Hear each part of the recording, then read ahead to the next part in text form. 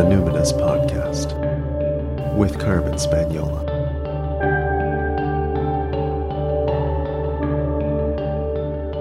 Hi there, and welcome to the Numinous Podcast, where we have interesting conversations with everyday folks about the mysteries of life. This podcast is a complement to the Numinous School, my online intuition development program for people who want their self-awareness to serve a greater good. Registration for the Numinous School only happens once a year in June. Find out more directly after the interview. I'm your host, Carmen Spaniola, and today on the podcast I'm connecting with Lori Lambert Williams. Since 1996, Lori has been a professional controlled remote viewer and is now one of the industry's foremost trainers and educators. Remote viewing is a technique commonly associated with intuition, but actually has military roots, both in the U.S. and Russia. Much research around remote viewing has been funded by the Pentagon and developed by the Stanford Research Institute. I connected with Lori online. She was at home in the mountains of central New Mexico. So, Lori, what identities do you lead with? What identities do I lead with? I like to lead with love, number one. And I don't know if that's actually an identity, but it certainly is a frequency. So I believe that love is the strongest force in the universe. And so that's what I love to lead with. I like that people can feel from me total non-judgment and encouragement and love. So those are the identities that I try to come across with, kind of an earth angel identity, I guess you could say. Great. I have been following your work and following you. I've been aware of you for a few years because I'm so interested in your work in controlled remote viewing. So can you describe what that technique is, define that for listeners, and then describe what that practice looks like? Sure. Yeah. Controlled remote viewing is a structured set of written protocols that one does sitting at a table with a piece of paper and a pencil or a pen. And we actually do just let a free flow of consciousness kind of come out of our mouths out loud. And we write everything down on the paper in certain places and in certain ways based on this protocol that has been created from a study of brain science, really, the way the right brain and left brain work together and what their functions are, and subconscious and conscious minds. And the idea behind it, though, is that we can separate true psychic perceptions from just imagination or random thoughts. And so what they found in the studies that have been done, and what I found from teaching since 2001, actually, is that it's amazing how intent. I can decide I want you to look at a certain thing in time and space, a location, an event, an activity, a person, a man-made object. I could write down what I want you to do, put it in an envelope, and then just put a number on it and give you that number. And you will describe what's in that envelope perfectly or beautifully, maybe not always perfectly, but you'll describe it quite well enough that it's way beyond chance. And you might even sketch what's in the envelope. And it's just really, really amazing. And one thing that no one's ever been able to figure out is, how does the subconscious mind know what's in the envelope or what I want you to go to? Where is that connection coming in? Especially if there's no, obvious connection to it in any way, how do you do that? So it's a really, really great technique. And nowadays, of course, in the history of it, of course, is that it was used for spying, getting military intelligence. Men Who Stare at Goats, if any people of your listeners haven't. Hey, yeah, George Clooney movie, in case but no one's seen it.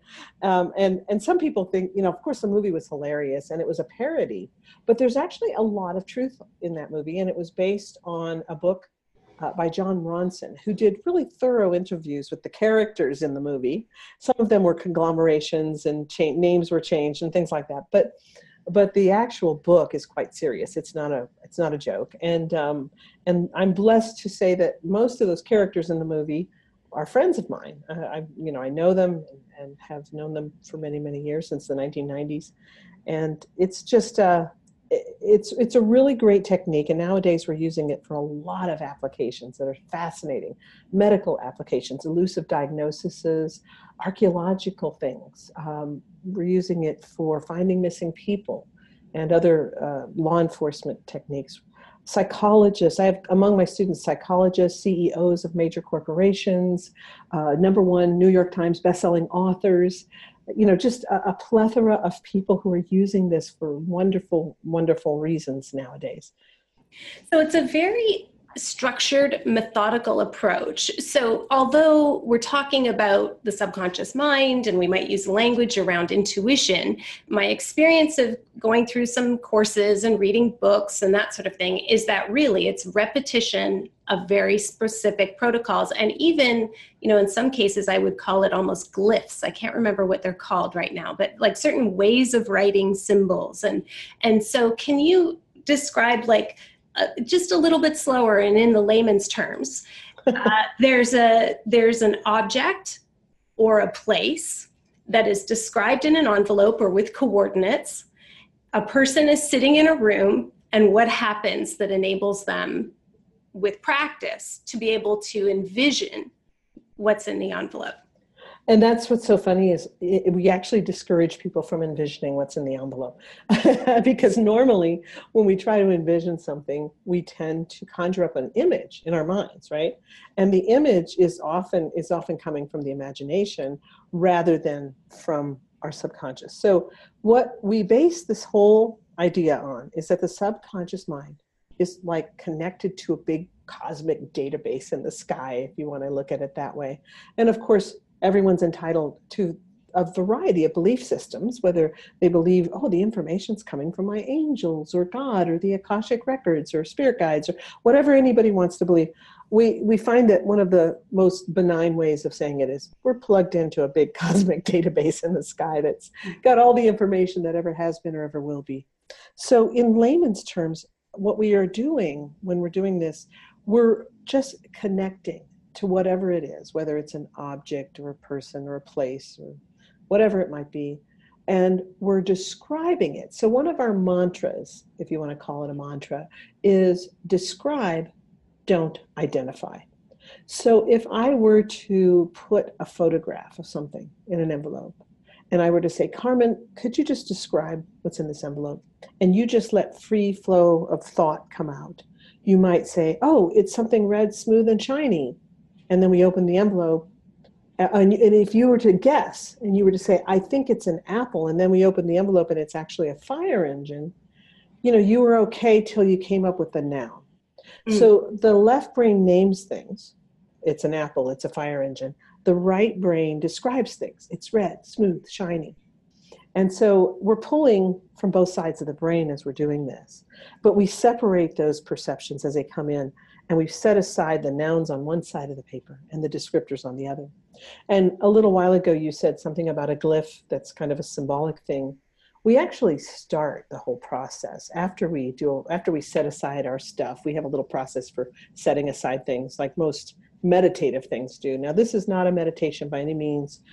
In fact, I usually tell my students, open your eyes, because they tend to, when they're first coming for the first day of class, everybody thinks they're going to close their eyes and go into a trance. I'm like, nope, open your eyes, keep talking to me, keep writing, keep moving your pen down the page. But the first thing that we teach is actually free on my website, believe it or not, like some of the stuff from my first day of class. And it's the study of what we call ideograms. So you were searching for the word. The word is ideograms. And really what ideograms are, it's almost like a shorthand for the subconscious. And it kind of comes from the idea of the subconscious mind learns stuff. And we kind of trade back and forth. The subconscious teaches us things like, every time I think about that guy who so irritates me, I get a pain in my neck. The subconscious can teach us, don't think about that guy.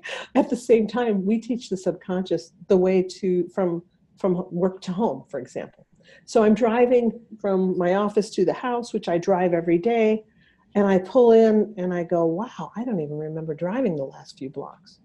Why? Because my subconscious knows the way. So my conscious mind was able to check out, and I joke in class, and start thinking about that that ne'er-do-well that my daughter's dating, or, Mm-hmm. whatever I get lost in thought about. And the truth is my daughters are all married, so nobody's dating anybody, but it's just kind of a joke that people can identify with. You get immersed in thought on something that's really grabbing your attention.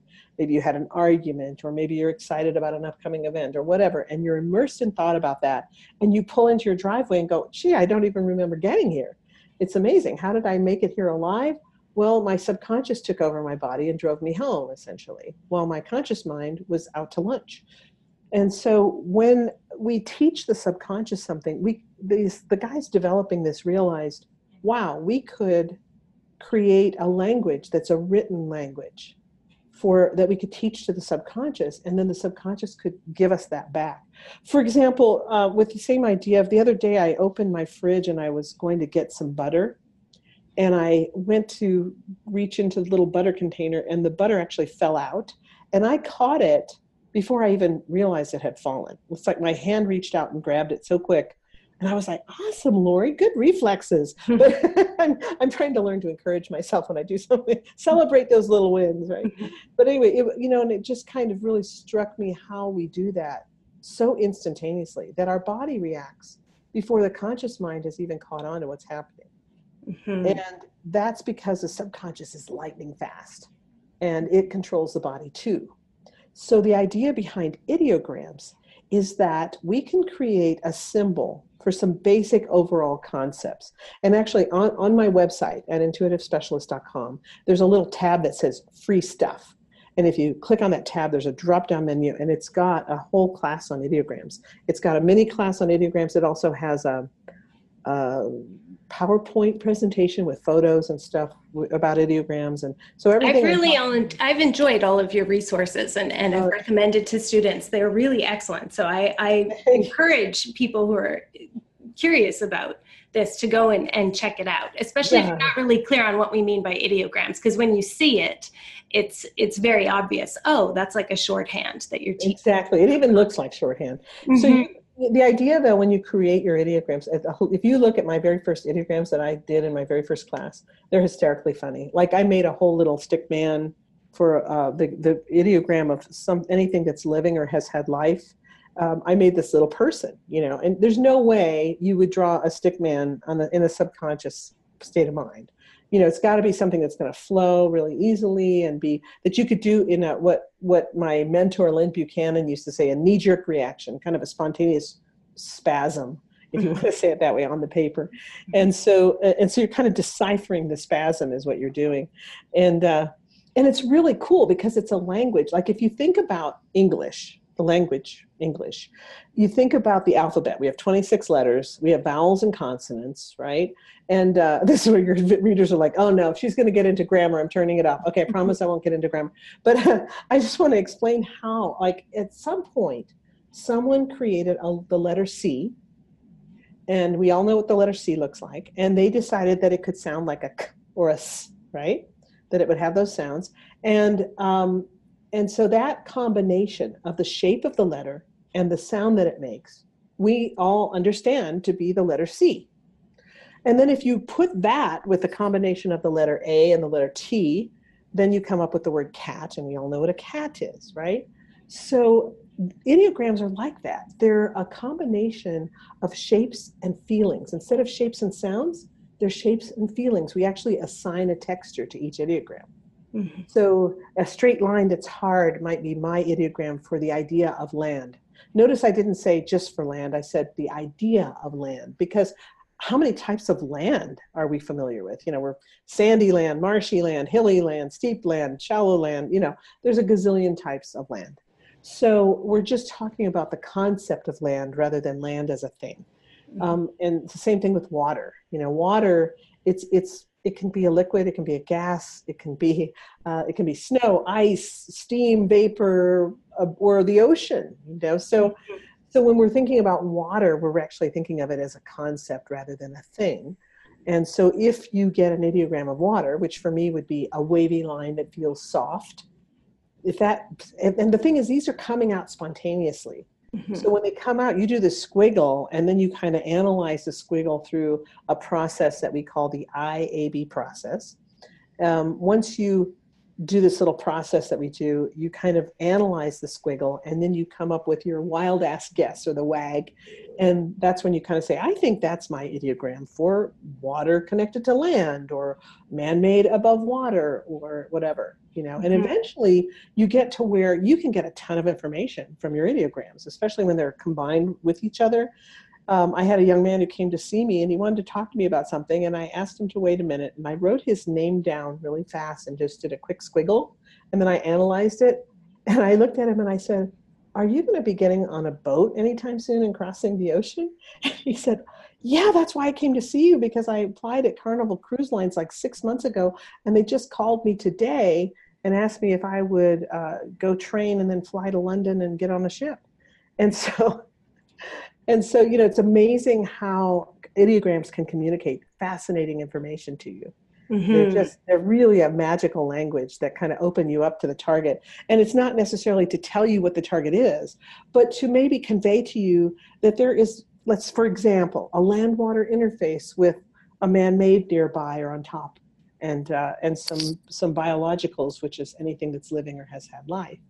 And then when you go into phase 2 of the process, that's phase 1 of the remote viewing process. And when you go into phase 2, that's when you start describing it. And I joke with my students, now we're going to let the horses out of the barn and you really get to jump in to describing. But then you move to those things that you came up with in phase 1. I'm going to move to the landiness of the target and describe it. I'm going to move to the wateriness of the target. So you might think automatically, I'm moving to an ocean, but it might turn out to be the wine in someone's glass, or it might turn out to be snow or ice, or, we don't know, because it's just the idea of water. And, and so then as you explore it, and I'm actually one of the few teachers, I think there's just a handful of us right now teaching this in the world, maybe 3 people that are actually teaching it the way that it was created in the military. But I'm one of the few that teach beyond the advanced levels. And now we have students that are doing things that way surpass what was ever done in the military unit. Of course, we stand on their shoulders, and there's the whole concept of morphic resonance. Maybe a lot of your listeners have never heard of that, but it's kind of the idea that the more people that learn something, the easier it becomes to learn, because we're all connected on a level, that we don't necessarily understand, on a level of consciousness. I get excited about this, even though I've been doing this since 1996. I get so excited when I'm teaching, and my students are like, you are so enthusiastic that it's just contagious, but it's because, why do I keep getting excited? Because consciousness is the new frontier. That's what's really exciting, is that it's the one thing that we still have yet to explore. I mean, we're just barely nicking the surface of it. I mean, there are some who believe that there is spacecraft that is controlled through consciousness entirely. And now technology is just beginning to look at that as a possibility. There are, if you ever have read the book by Michael Crichton, is it Timeline? I believe it's Timeline. There's a prologue or a preface to it that a lot of people skip the preface because they want to dive into the book. I read every line of every book, from the acknowledgments, to the very end. But in this, when somebody told me, you got to read this book. And so I picked up Timeline, and as I was reading this preface, I went, oh my gosh, Michael Crichton is a remote viewer. I just knew it instantly. And then I found out later that indeed he worked with Stefan Schwartz on a really exciting project that they did, where they went out into the ocean and they had a group of remote viewers, and the remote viewers ended up finding, I think, over 200 submerged ships that had sunken and become completely submerged, and by like silt and things, so they couldn't be found just with ordinary sonar, and the remote viewers found the locations. And it's really very exciting. So I have a question. Most people, I think, who are coming across remote viewing are probably somehow connected up with, I would say, we could broadly describe it as New Age thought or intuitive studies or spiritual development or something like that. There's, of course, the folks who are a little bit more linear or clinical, who are coming through the espionage and the Pentagon files and that sort of thing, who are more into that intelligence, counterintelligence kind of world. But there's probably a lot more people that come across controlled remote viewing, I would think, because they have some kind of connection with the New Age movement. So I would imagine a number of your clients and students are familiar with the notion of clairs, and they expect that you need to be quite clairvoyant to do controlled remote viewing just based on the name. But what you're describing sounds like more clairsentience or claircognizance. So, and when you're describing the collective the database in the sky, I would imagine many people are making the leap to the collective unconscious and more Jungian notions of the subconscious mind. So how do you square folks up when they've come to you and found you through those pathways and you're saying, no, this is a sort of a different framework that we're using? How do you explain to them a bridge between their notion of clairsentience or claircognizance and what you're doing? Carmen, that's a really great question. First of all, I have to preface this with saying that I believe that each teacher draws a certain type of students to him or her. I've noticed that by working closely with Paul Smith and Lynn Buchanan and a lot of these different guys, Joe McMoneagle. And I noticed that my students are kind of a different ilk. I tend to, as I mentioned, I've had the honor of teaching CEOs of major corporations. I've taught #1 New York Times best-selling authors, and I have a number of physicians among my students and scientists and archaeologists. So how come these people are coming to me? Are they from the New Age? Not at all. Most of my students actually would not know what a clair was. They might not recognize a lot of the terms you just used. And many of them have never studied Jung, or know anything about Jungian therapy except my psychologist students. But so interestingly, I would think that if I had to determine a ratio between those who come to me from a kind of a psychic New Age realm and those who are more of the professional entrepreneur, professional corporate heads, or whatever you want to call them, or even artists and scientists, I would say it's about maybe 80-20. With 20 being the New Age people and 80 being the other types. I guess that makes sense because controlled remote viewing, as per the name implies, it's very rigorous in methodology, which may not appeal to people who are used to being in a bit more of a trance-like shamanic space. Exactly. You hit the nail on the head. For someone who is really used to just close your eyes and tell me what you see kind of a thing, the structure, or people who are really strongly right-brained, the structure of CRV can be really rigorous. It's like a martial art, so if you're learning karate and you want to be a black belt, you've got to, wipe on, wipe off continuously. Just if you want to become a concert pianist, you start with scales and you have to practice those repeatedly. And that can be really tedious for the more free-spirited among us, right? And so, but the 20% that I do have that come from that school of thought, I have actually well-known psychics and mediums who have taken my course. I have one who has had 2 TV shows of her own. Her name is Pam Coronado. She's had several television shows. She was very well-known before she ever took a controlled remote viewing class. And so she ended up taking basic, intermediate, and advanced twice each. So I asked her and I said, Pam, why would you take these classes when you were already famous, you were already using your psychic ability?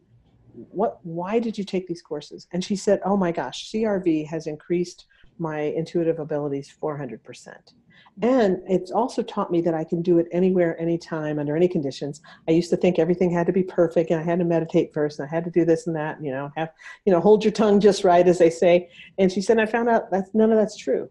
And it made me so much more versatile. And of course, that's one of the things I harp on with my students. I probably very differently from other teachers in that I don't want to create any prima donnas. I always say you've got to be versatile. You got to be, really adaptable. You've got to be able to do this on the fly, under any conditions. And can't be like, well, I can do this, but I can't do that. That sort of thing. So when I get people who come in and they are really, really right-brained and very, very psychic, and the biggest challenge for them is not using nouns. So, because in a lot of schools of psychic stuff, And this wasn't a challenge for Pam. She got it right off the bat. But I do have others that have really struggled, and they're like, but Lori, why can't I just say it's this or it's that? And Pam actually answered that one day. She said she was working on a missing person case, and they were, I think they had found the body. But anyway, she's talking to the police, and she's like, oh my gosh, he stabbed her to death. And the policeman's like, no, he didn't. And she's like, yes, because I see him raising his hand up and down, as if in a stabbing motion. And he said, no, he was beating her to death with a baseball bat. And so she saw the arm going up and down, and she immediately attached a knife to it, which is the tendency. Our helpful left brain wants to enhance everything. I can tell you, I can do it, I can help. But the left brain's really not psychic at all. So it starts interjecting things that are not accurate. So she realized quickly that it's those nouns that'll get you in trouble every time, So I'll have a student who'll come in and they'll be like, but why can't I just say it's a blank? And, because often that word blank will be incorrect. Whereas if you just describe what's happening, then you've completely described it accurately. So, for example, if I'm working on a missing person case, let's say there's a missing child, and that child, I worked on a missing person case that happened, I think it was based out of a place called Pocahontas, Arkansas. And I had never, at that point, at the time, this was many, many years ago, I had never even been to Arkansas, I don't think, much less Pocahontas. So I knew nothing about Pocahontas, Arkansas. And I was completely blind to the target. I didn't even know what I was working on. And so I started this session, and I started describing everything. And anyway, the information got sent to the head investigative officer, and immediately he contacts me directly, and he's super excited. And he's like, oh my gosh, he said, I put this out on the internet, and I put it out there, and I got a gazillion responses from people who claimed to be psychic, and there wasn't one iota of information that was accurate. He said, then you send this to me and you tell me you're not psychic, that you're not a psychic, that you are using some kind of a scientific technique, and you totally describe these people's backyard where the little girl was taken from. You describe this, you describe that. And he was very, very excited by what I had described. But the thing is, if I had named those things instead of describing them, I probably would have been way off, because I would have assumed that these certain things were whatever, like Pam assuming the guy was stabbing his wife to death. Right. We make assumptions.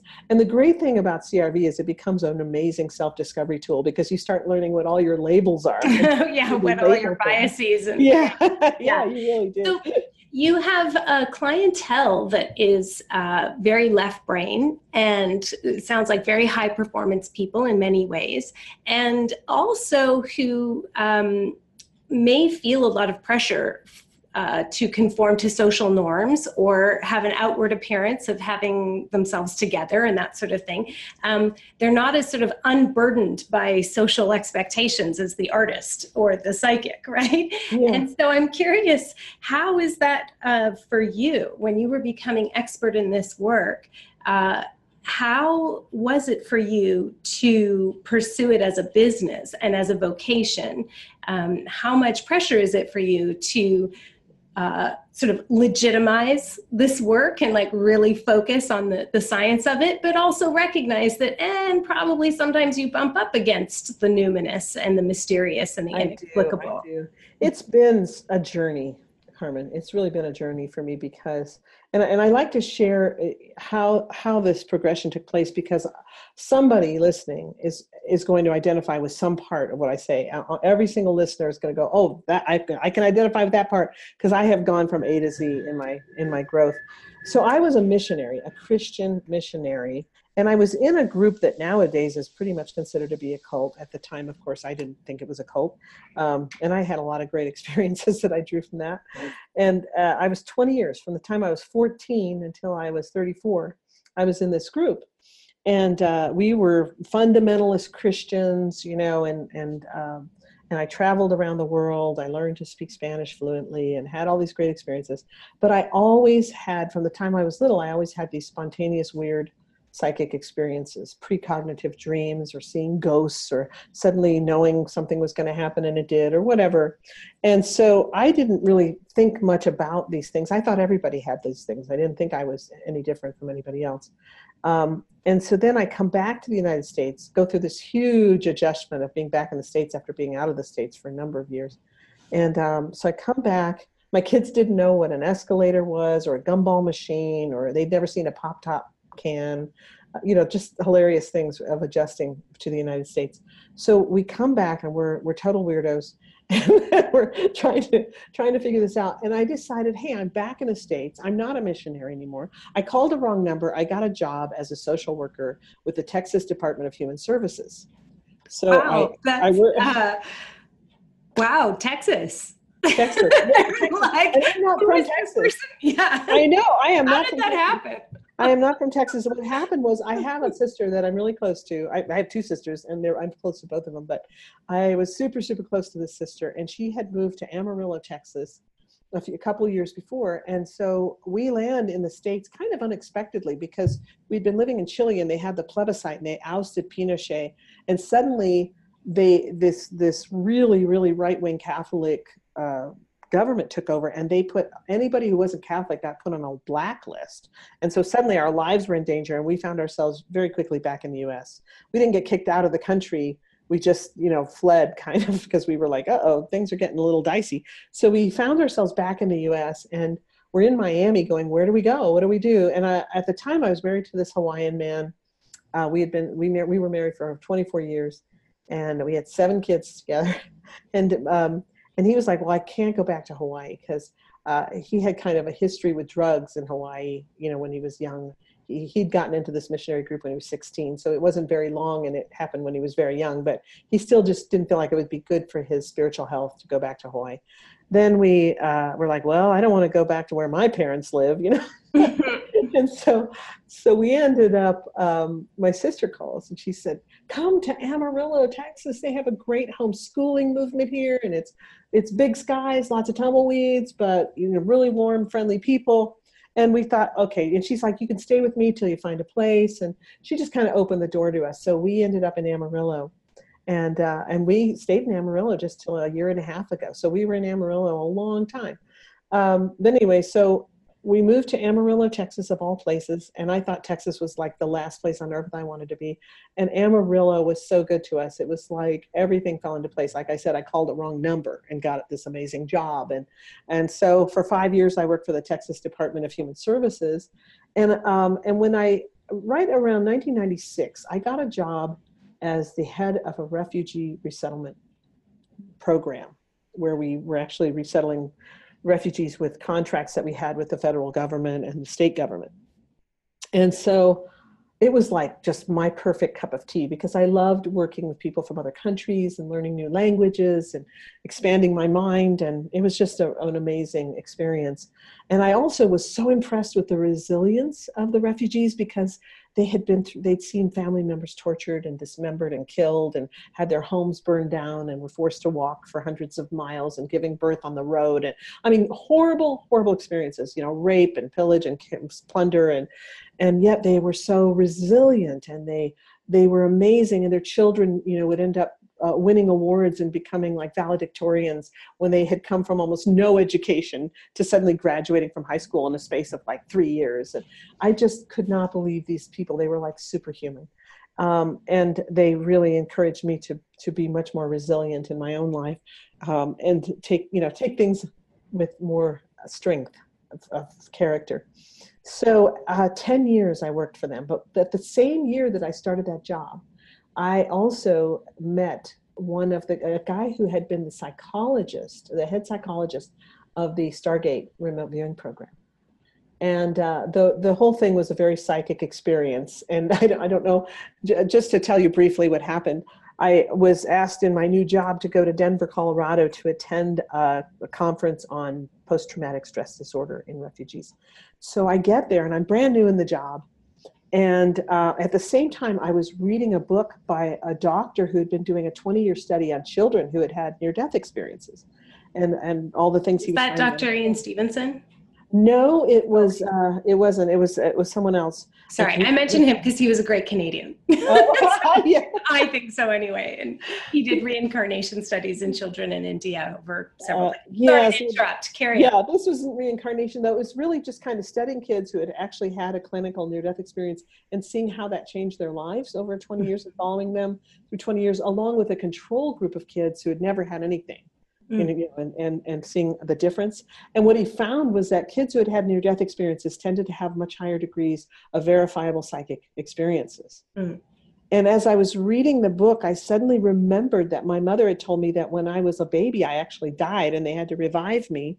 And to this day, they're not exactly sure what happened. They don't know if one of my sisters tried to kill me by stuffing a piece of paper in my mouth and choking me to death, or she's much less homicidal now. Anyway, whether it was that or whether it was that I had a febrile seizure, they're not sure exactly what happened. But she said, one minute you were flopping around on the floor like a fish, and the next minute you had stopped breathing, you had turned blue, your eyes were fixed and glassy, you weren't breathing. So I have no recollection of this, of course, because she thinks I was like 2, maybe a little less than 2 when this happened.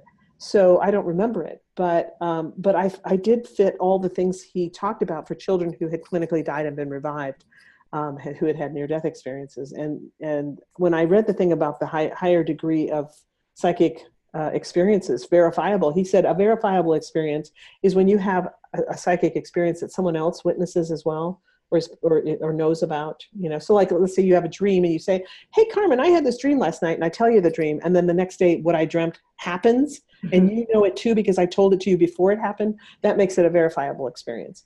And so when he said the average, that the normal thing, a person who's just normal might have one of those per lifetime. And I went, oh my God, I must not be normal. I didn't realize it until that moment. And so then, that day I went to the conference, and there was this man who was speaking that was just captivating. And he was a psychologist, and whatever he shared really captivated me. And then that night I dreamt, and I found out that he had just retired from the U.S. military as a colonel. So that night I dreamt that I was asking him if he knew a colonel I had just met like 3 days earlier in Amarillo. I had never met a colonel in my life, and then suddenly in 1 week I met 2 colonels. So the next morning I got to this thing. I was there early, and he was there. And we were just standing there waiting for them to open the ballroom doors. And it was just the 2 of us. He's a total stranger. And I said, I had a dream about you last night. Now, Carmen, I'm going to tell you, my mom told me, if you want a man to remember you, you tell him you had a dream about it. So anyway, he said, really, what did you dream? So I told him about the dream. And he asked me what branch of the military this colonel had been in. And I said, I think he might have been military intelligence. And he said, oh, I was in military intelligence. And just as he said that to me, the cover of the new book that had just come out was on the new arrival shelf by Dave Morehouse, Psychic Warrior, flashed in my mind. And I was like, okay, I see this book. And I just said to him, I blurted out without thinking, I said, have you seen the new book? He's like, what new book? And I said, it's turquoise and black, and it has something to do with psychics in the military. He goes, are you talking about Psychic Warrior by David Morehouse? And I said, yes. And he said, I can't believe you're asking me about that book, because I was the main psychologist for that program. And I was like, really? And then he was really interested in me. He like starts leaning into my space and asking me a bunch of questions. Are you naturally, do you have photographic memory for numbers? Do you tend to remember maps easily? Are you artistic? And he's just asking me, he's firing these questions. And I'm having visions of men in black coming and kidnapping me. And, I tended to be a little overly dramatic back at that stage of life. And I'm like backing away from him. But we ended up actually having a really interesting conversation. And he told me, when you go home, go on the internet, which was kind of new in 1996. He's like, go on the internet and look up remote viewing. So I did. I got back home and I looked it up, and the first thing that popped up was Lynn Buchanan's webpage, and it said, what is CRV? And I read it and I went, oh my gosh, this is what I've been looking for, a way to reconcile my belief systems with all these experiences in my life, because I'd come from this really religious background. So anyway, so the whole journey then went from a religious, pretty staunch Christian background. And then as I started out in this in this journey with controlled remote viewing, it became a very safe platform for me. I thought, this is scientific, so it's okay. And the way Lynn explained it, and of course, Lynn has a background as being raised as a Baptist and then becoming a Methodist minister prior to going into the military and having, becoming part of the remote viewing unit. So he was the perfect teacher for me because he really was kind, he was patient, he was ethical, he had a lot of integrity, and patient. I have to say patient again, because he was very patient with me, because I tended to be actually pretty far right-brained. I didn't realize it at the time, but I did have trouble grasping the structure. Not as much trouble as some people I've seen have, but I did have some trouble in that. It was just hard to remember where to put things. And even years later, I was putting things on the wrong side of the page, and I had to really correct that. So I had to develop my left brain skills a little more. But anyway, so that journey was a really long journey, and it took a long time for me to let go of these religious ideas that this could be wrong, it could be sinful, or anything like that. Let that go. I dropped a lot of fears. I was able to overcome a lot of fears, and fear of heights also through this, and just get over a lot of my stuff in order to bring me to where I am now. I don't know if I answered your question and all that. I hope I did. Well, it was fascinating. I don't remember the question anymore. I'm still like, wow, so you're a cult survivor who accidentally gets a job in social work. This is fascinating to me. Anyway, so I would say, as a person who has, taken some courses, and every year or every couple years, I'm like kind of tootling around the internet, Googling like, so what's up with remote viewing, and who's around, and who's teaching stuff, and what's going on. There's a lot of men, as there are in like many industries dominated by men, especially one that's so closely associated with military and military lore. Very few women leaders, and then there's you as a woman leader. And so I am curious, do you feel respected by your peers in the industry? Do you feel that it would be any different, or would there be any benefit if there were more women with more platform in this industry? Do you think it would be more accessible to more people? Yes, and yes. I now feel respected, but it's because of longevity. If the name of the game is to stay in the game till you win the game. And so my tenacity has actually been one of my greatest attributes, I think, because I have not always been respected in this field. In fact, sometimes I've been extremely disrespected by certain people in the field, and it's been a very much an uphill climb as a woman, I have to say. And it's only through tenacity and the fact that I have so many students now that I've gained respect from people who probably would prefer rather to not give me respect. But they just feel kind of like, I better be nice to her. She has a lot of students. It can affect whatever, So, and I always believe in being honest, even though we're on the radio and I don't know who's listening to this, I just have to be honest. That's the truth. It's been an uphill climb. I haven't always gotten the respect that I would have liked to have had. At the same time, I think we all experience exactly what we need to experience. We've come here to learn on Earth. I really believe that this is a big school for us. So I think that I've gotten exactly what I needed to develop my character and to make me stronger. And the times that I have been disrespected have been helpful to me, mainly because, all of us want to be humble, but no one wants to be humiliated. And sometimes humiliation is the only way we learn to be humble. And so I have a husband who is like the greatest guy on earth, and he's just super humble. Humility is just part of his nature. He's just naturally humble. And next to him, I am like super ego. And we laugh about it. We laugh about my ego just because I'm always like, down, boy, down, and so it's just kind of funny. We all have our foibles. So whenever my ire gets up about something or I get ruffled, I think, well, my ego's offended, but my subconscious is fine. My higher self knows that this is all, none of this is really real. So we just say, So you and your husband also live a very interesting life present day. The adventures haven't ended. You relocated and committed heavily to a low impact lifestyle through Earthship living. So can you explain to listeners who've never heard of this, what is an Earthship? An Earthship is a fascinating home that's made out of garbage.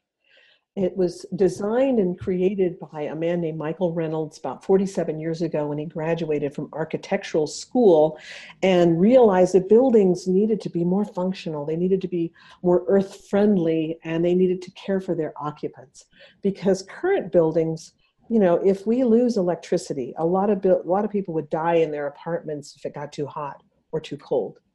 Whereas an earthship will keep you temperate year round with no external means of air conditioning or heating. So how are they built? One of the main things that our airships use are tires filled with earth and set up like bricks in the back walls, the north-facing walls.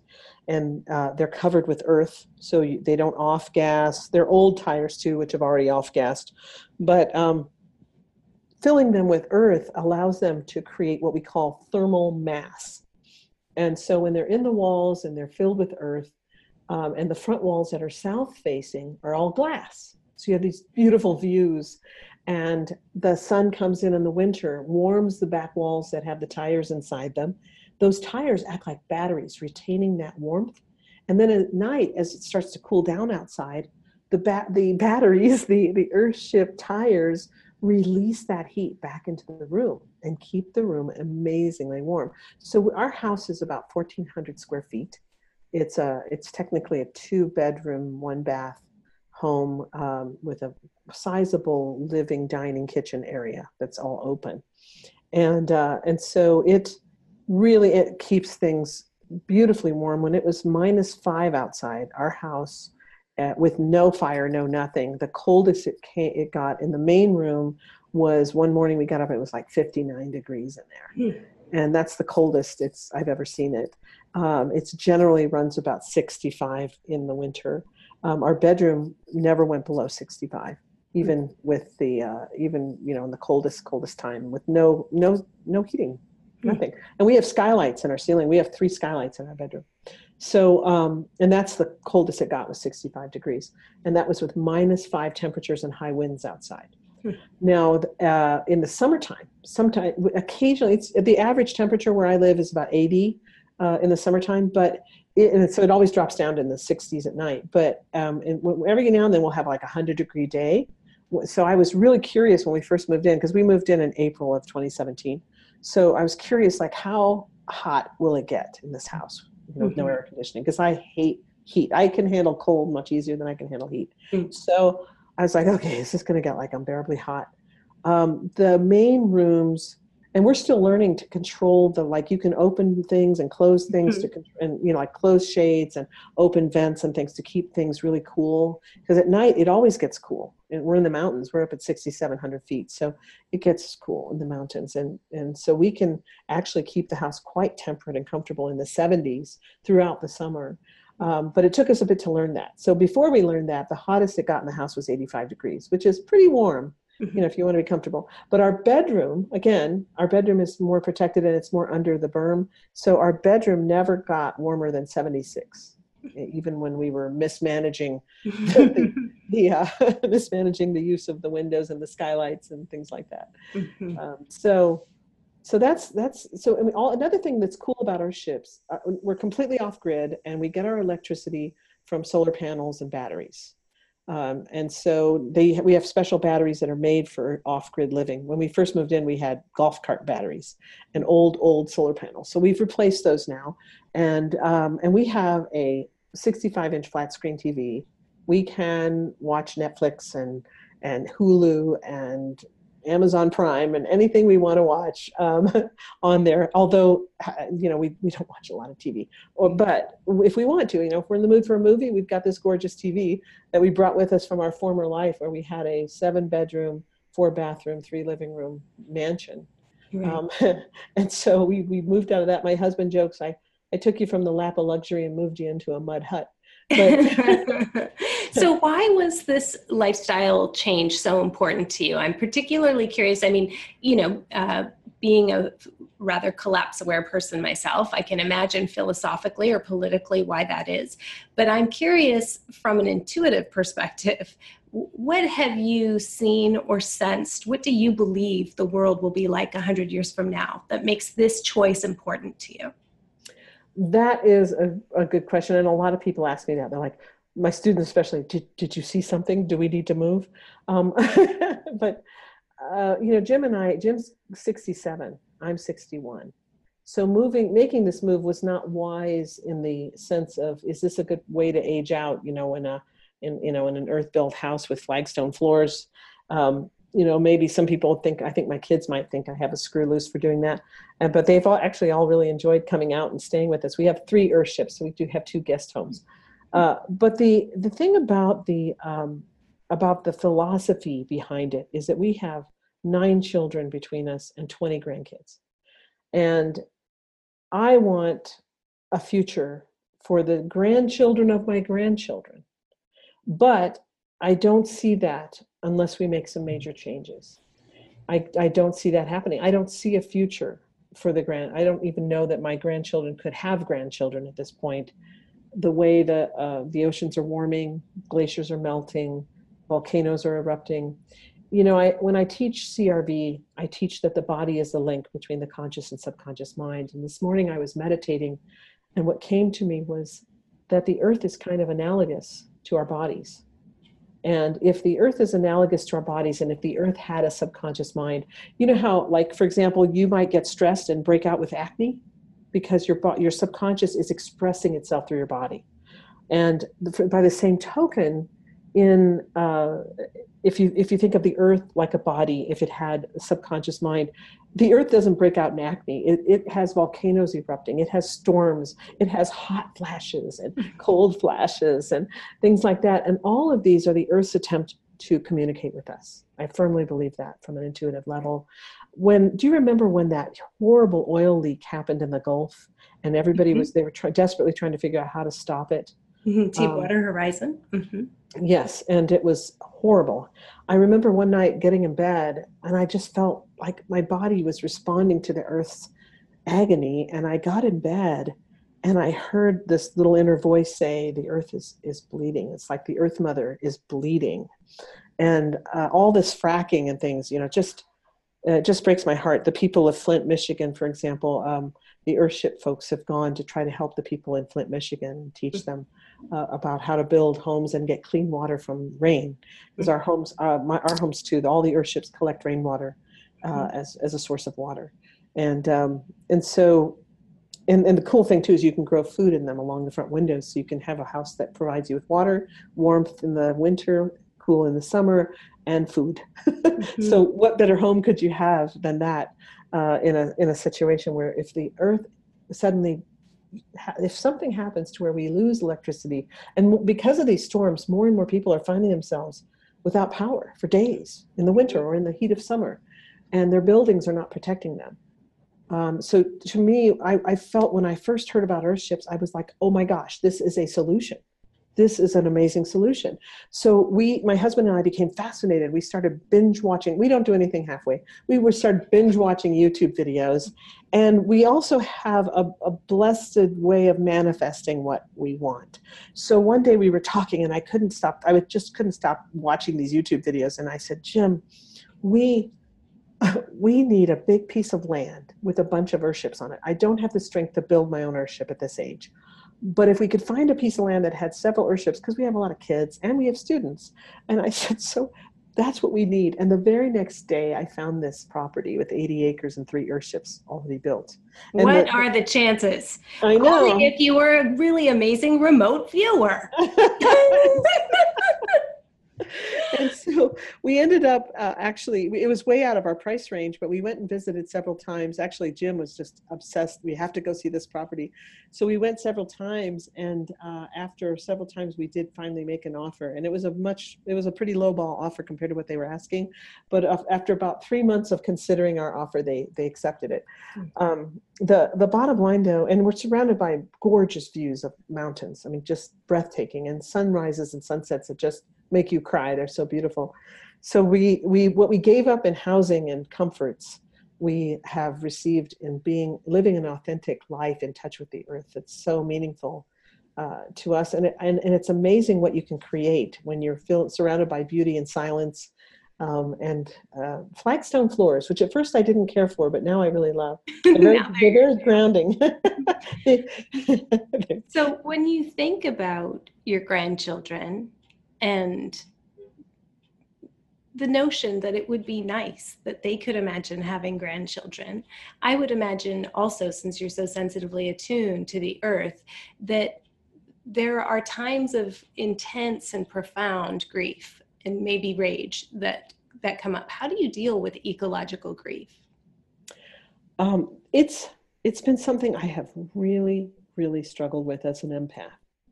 And I find that my only solace is I wake up before dawn, usually around 5 in the morning, and I have a little alcove with a tiny recliner in it that I sit in. The big recliners are too big for me, so I get in these little ones. It's a little tiny plush red recliner, and I cover up with my blankets, and I meditate, and then I journal. And I often pull cards. I don't use tarot cards. I use little cards that have like encouragement things. Some of the cards are like by psychologists or things like that, self-care cards or oracle cards or whatever you want to. I have a huge collection, and I choose one of those, and I'll just read a card that'll be my message for the day. I'll ask for the perfect card for me for the day. And lately, the ones that keep coming up are, you're an earth teacher. You're attached to the earth. You need to share about the earth. So that's really funny because the cards have frequently guided me in some ways. But anyway, so when I am dealing with grief and rage, which I do definitely experience, I sit in my chair and I journal. And I did that this very morning, and I journaled about our grandchildren's grandchildren and how what's going to happen and that sort of thing. And my husband read it and said, "This is a blog, you have to publish it." Mm-hmm. But it's just something that I feel like by getting in touch with the universe, I get a bigger picture. And I realize that when I was coming from that very, very strong Christian background, when I first saw a photograph from the Hubble telescope, that gorgeous nebula, and it was so colorful and beautiful, and I was filled with the beauty and the awe of it. And at the same time, I felt deeply disturbed, and I didn't know why. I was like, why am I so upset by this nebula? And I realized that, we often have beliefs that we hold that are so subconscious we're not aware of them. And I realized that the nebula made me aware of my own insignificance. Mm. That cloud was composed of a gazillion stars that were much bigger than our star, than our sun. And therefore, our planet wasn't even a microscopic speck in that nebula. If our planet existed in that nebula, which it didn't, but if you were to put our galaxy into that nebula, we wouldn't even be a microscopic speck. The planet wouldn't be a microscopic speck, much less the people on the planet. Mm-hmm. And I was suddenly filled with a sense of how insignificant we as a species are. And I think prior to that, I had this sense of entitlement, like most humans have. We're the best, we're the biggest, we're the smartest, we're the this, we're the that. We get caught up in all of our daily dramas, of our lives and our careers and trying to make it and whatever.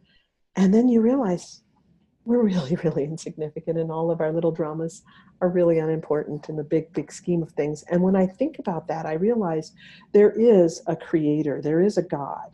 And God is love, and love is a power like gravity. It's a force.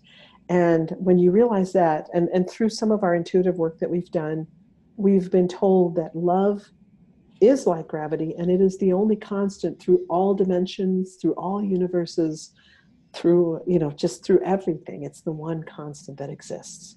So when I realize that, I always have to bring myself back to that, Carmen, when I'm dealing with rage and dealing with grief.